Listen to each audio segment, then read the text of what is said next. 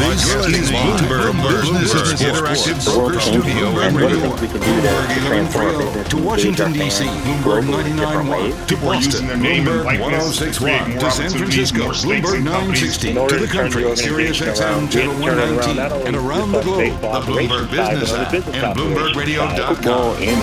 This is Bloomberg Business of Sports from Bloomberg Radio. Fans, sports need to be consumed live, and that's a big competitive advantage for intellectual property holders of sports content in the media landscape. Bloomberg Business of Sports from Bloomberg Radio. Hi, everyone. I'm Jason Kelly. And I'm Mike Lynch. And I'm Michael Barr, and this is the Bloomberg Business of Sports podcast, where we explore the big money issues in the world of sports.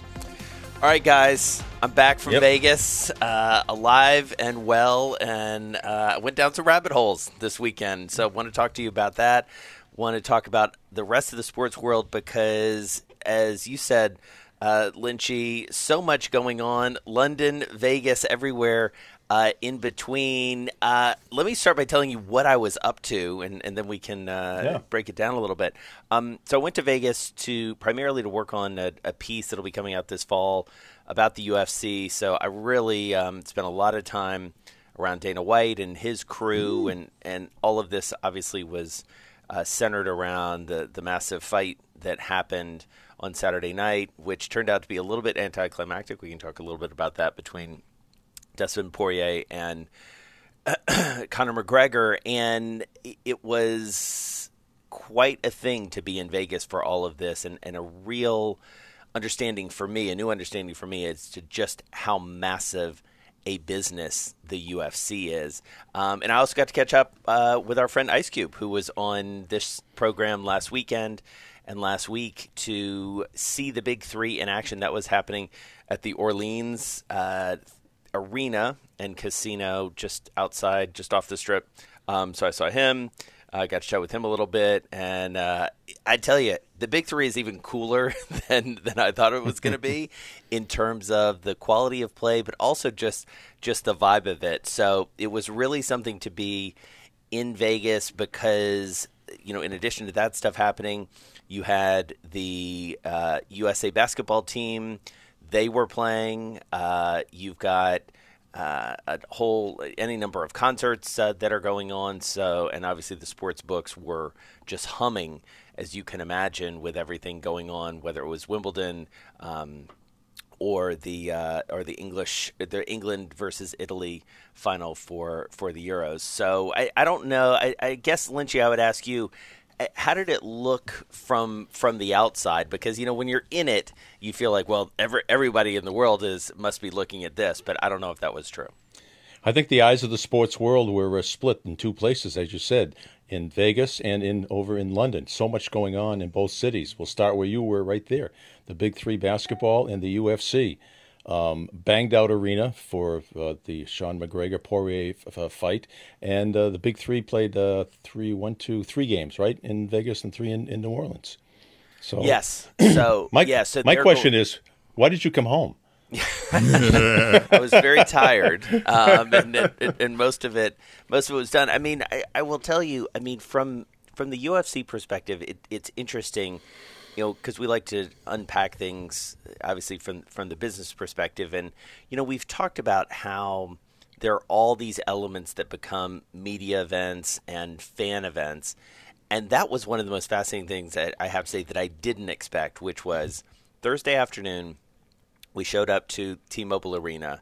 And we've all been to lots and lots of, pre-game, pre-whatever press conferences, right? The press conference for the UFC, for a big UFC fight, for the main event in this case, Poirier-McGregor, was in the arena. I mean, and there were, give or take, 5,000 people there. And by the way, these are 5,000 people who stood out in the, no exaggeration, 110, 112 degree heat, waiting to get in for basically a 30-minute performance, as it were, featuring Dustin and Conor and Dana White, kind of keeping them apart. it just, you can feel it building. It's highly produced, and you've got people chanting and so excited about it. One interesting thing that somebody told me about the crowd, which of course was sold out, 20,000 plus on Saturday night, the biggest sporting event in terms of attendance, we were told, in the history of T-Mobile Arena. Now, it's only been around for a few years, but it does, this is the same arena that's the host to the very successful Golden Knights. But the crowd was largely domestic, interestingly enough. A lot of times for a McGregor fight, you get a whole bunch of people coming over from Ireland, but many, many fewer of that crowd, just because, as you mentioned earlier, Lynchy, the COVID protocols make international travel a little tricky. So, I mean, it was ferocious. The fans are, in full effect around the UFC, and if you're sleeping on that as a business, you are missing something, Michael Barr. I mean, it really, I think, is reminiscent culturally and socioeconomically to what boxing was when I think all of us were growing up. Man, think of it, Lynchy, Jason, Mr. I was hanging out, man, with Ice Cube, and I went to the UFC fight, and I was in Las Vegas. You just, how did my father used to say it? It's like, you just don't know what to do with yourself now, do you, man? That is great, man. What a great, yeah, I am like Lynchy. Why did you come back, man? Yeah. That was very good. No, it's great, and as you mentioned, and we're talking about that, as you said, that you got a full crowd there. And obviously, Dana White is obviously pleased because it shows that a major sport is back. And it's the sport now that, even though it was kind of anticlimactic, people were still totally interested in it. And McGregor, I guess he has a broken leg now out of that whole thing. So let's talk about that. I mean, because from an economic and a business implication, Conor McGregor not just losing, but losing rather anticlimactically at the very end of the first round. And I will tell you, in the arena, it was obviously a little bit unclear as to exactly what was going on. It looked like he was quite literally saved by the bell. Poirier was when he definitely won the first round, I think, on every judge's card. McGregor is down. I was sort of on the other side of the arena from the side of the octagon that he had gone down in. So he was down. He wasn't getting up. And then it was clear, and a bunch of people were texting me basically saying, looks like he broke his leg. And by all accounts, or by the best accounts, it looks like he broke his lower tibia. Initially fractured it with a kick, and then when he went back on it after missing a shot, it just snapped. I mean, not to be too graphic about it, but it does raise big questions. This is a guy who's in his early 30s. He is extraordinarily wealthy. He is the highest paid athlete in the world for the year 2020, owing to both what he won in the octagon, or what he won for fighting, but also for the sale of his liquor brand that he's associated with called Proper 12. And hard to say, when he's coming back and in what form. I will tell you, it is undisputed that he is the biggest star in the UFC, and probably the biggest star the UFC has ever had. Now, what Dana White and others would say is every time there's been a big star, whether it was Ronda Rousey or others, there's always been the question, well, how are you ever going to replace that person?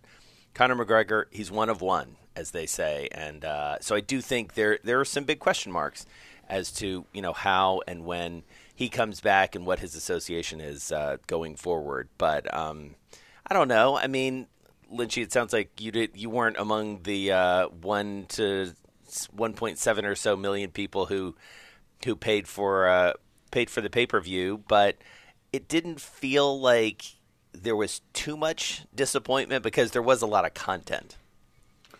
I think what this does is sets up a great story coming up, his comeback, and that's going to be built up. I mean, UFC they're great in marketing, they're great in promotion, and the anticipation of Conor McGregor coming back. There's going to be documentaries. Okay, I'm now with physical therapy. I'll be back. And the first opponent, whose head am I going to tear off? Will it be a rematch with Poirier, or will it be somebody else? If the current champion, it looks like he says he'll be back in 6 months or so.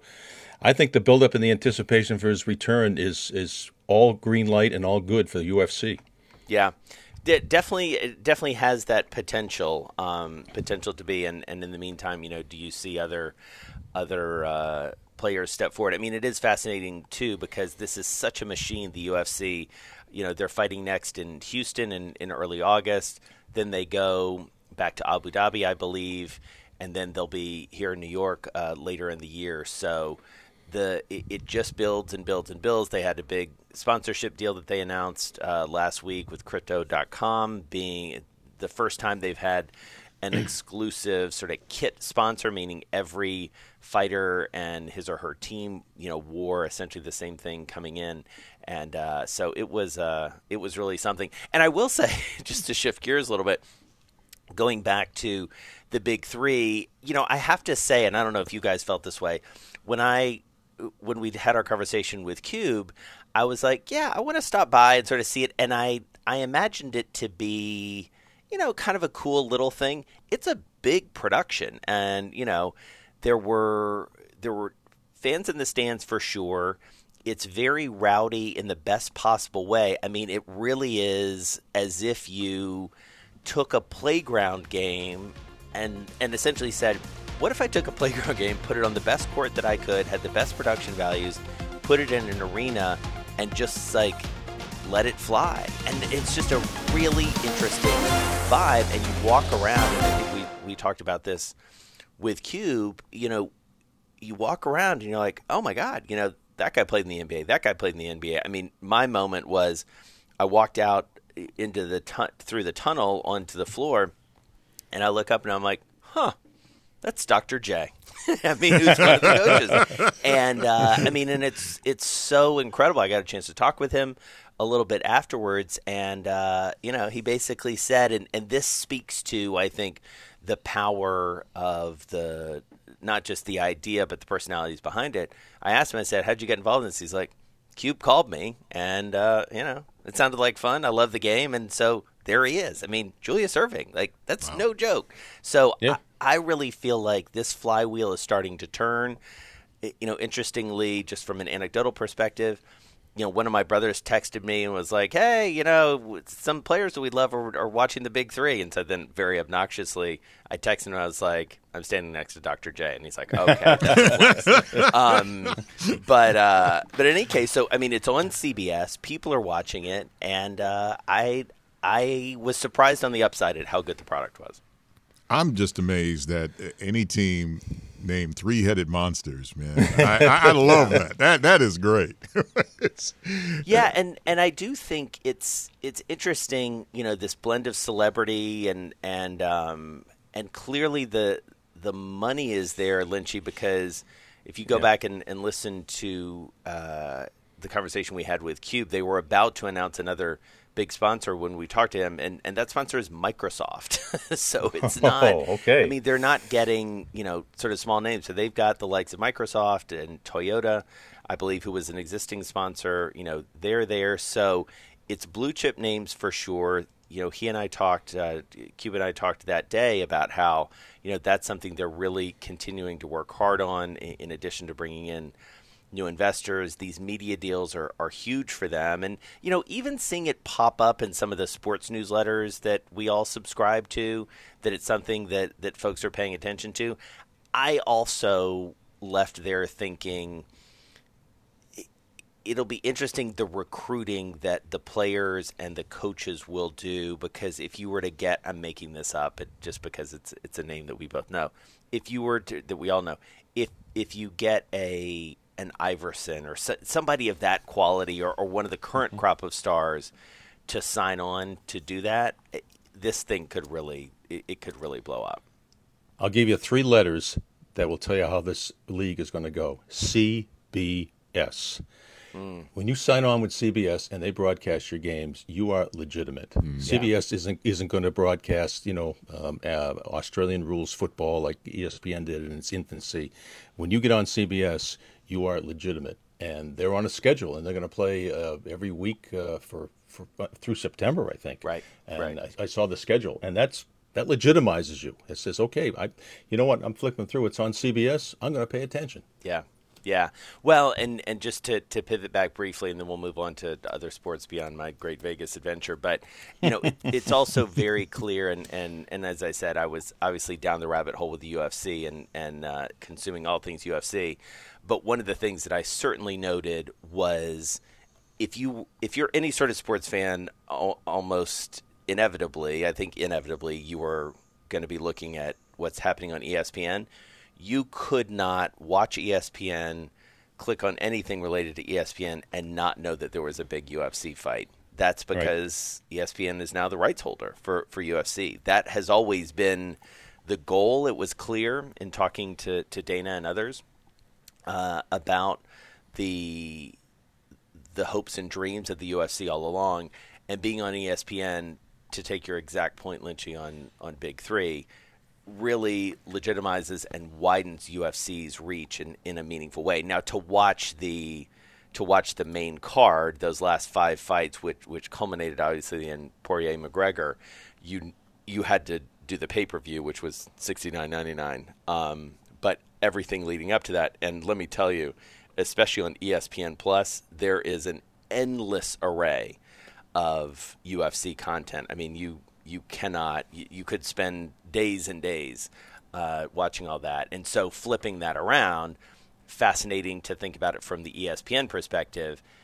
ESPN Plus has been like, yeah, okay, it's going okay. We're trying to figure it out. UFC has been jet fuel for that. So there's a lot of interesting business storylines here for sure. Meanwhile, let's shift briefly before we wrap to the other center of sports, Lynchy. London, obviously, with the Euro finals at Wembley, but let's not sleep on Wimbledon. Djokovic is now, in the pantheon. I mean, he was in the pantheon before, but now he's legitimately, tied with his fellows Nadal and Federer for most Grand Slams, and will be going here in New York for a calendar slam. And listen, I read this morning. He may not be the most likable guy to many, but you have to respect what he's done, and he just picked that bracket apart. And he's a guy that comes roaring back. He is, he's like a snake. You got to cut his head off in those first 2 sets, or rather, he is not going away. And he came roaring back after losing the first set, and now he's got 20 Grand Slams. And this is going to be high drama, because the last man to win a Grand Slam in the calendar year was Rod Laver back in 1969. So. Yeah. I mean, everything Djokovic does in this U.S. Open coming up in the fall is going to be magnified 100 times fold. Yeah. It was really interesting to watch, Wimbledon from afar, and obviously I was on West Coast time. I was watching it very early in the morning and watching it all play out, and but still captured a huge amount of attention. And as you say, if you're thinking about the U.S. Open from a business perspective, it is, that's a good story. It's a rich storyline, as it were, if you're going to have some history potentially being made there, both in terms of the sheer volume of Grand Slams won, holding that record on his own, but then a historic. I mean, it's amazing. You have to go back to Laver to get that, but yeah. And it's in New York. It's in New York. It's not over in Melbourne. Right. It's in New York. Right. Yeah, exactly. So a lot of excitement. I mean, I personally can't wait to get out to Flushing Meadows for that. And it's we've talked about it on this show before. It's the quintessential sports event in New York City. All right, Bar, any final thoughts from you? I do like it because Djokovic, he did at the post-match interview. I mean, he paid tribute to, as he put it, Rafa and Roger. And I think, yes, and you guys said it earlier, it's like, yeah, okay, he can be McGruff at times, but you look at it and you see him. It's like, man, you are awesome. You can play this game big time, and to match 20 with of all the opens. I mean, my goodness, that the Grand Slams that's doing something. This is the Bloomberg Business of Sports podcast. I'm Michael Barr. You can follow me on Twitter at Big Bar Sports. And I'm Mike Lynch, still wondering if what happens in Vegas stays in Vegas. You can follow me at Lynchy, WCVB. Jason? And I'm Jason Kelly at Jason Kelly News. I wish I had more salacious stories from Vegas, but it just shows how much of a nerd I am. We're here each and every Monday, Wednesday, and Thursday, exploring the world of money and sports in Vegas and beyond. I don't know, Lynchy. I heard a rumor about a teddy bear. But anyway, you're listening to Bloomberg Business of Sports on Bloomberg Radio, around the world and online, wherever you get your podcasts.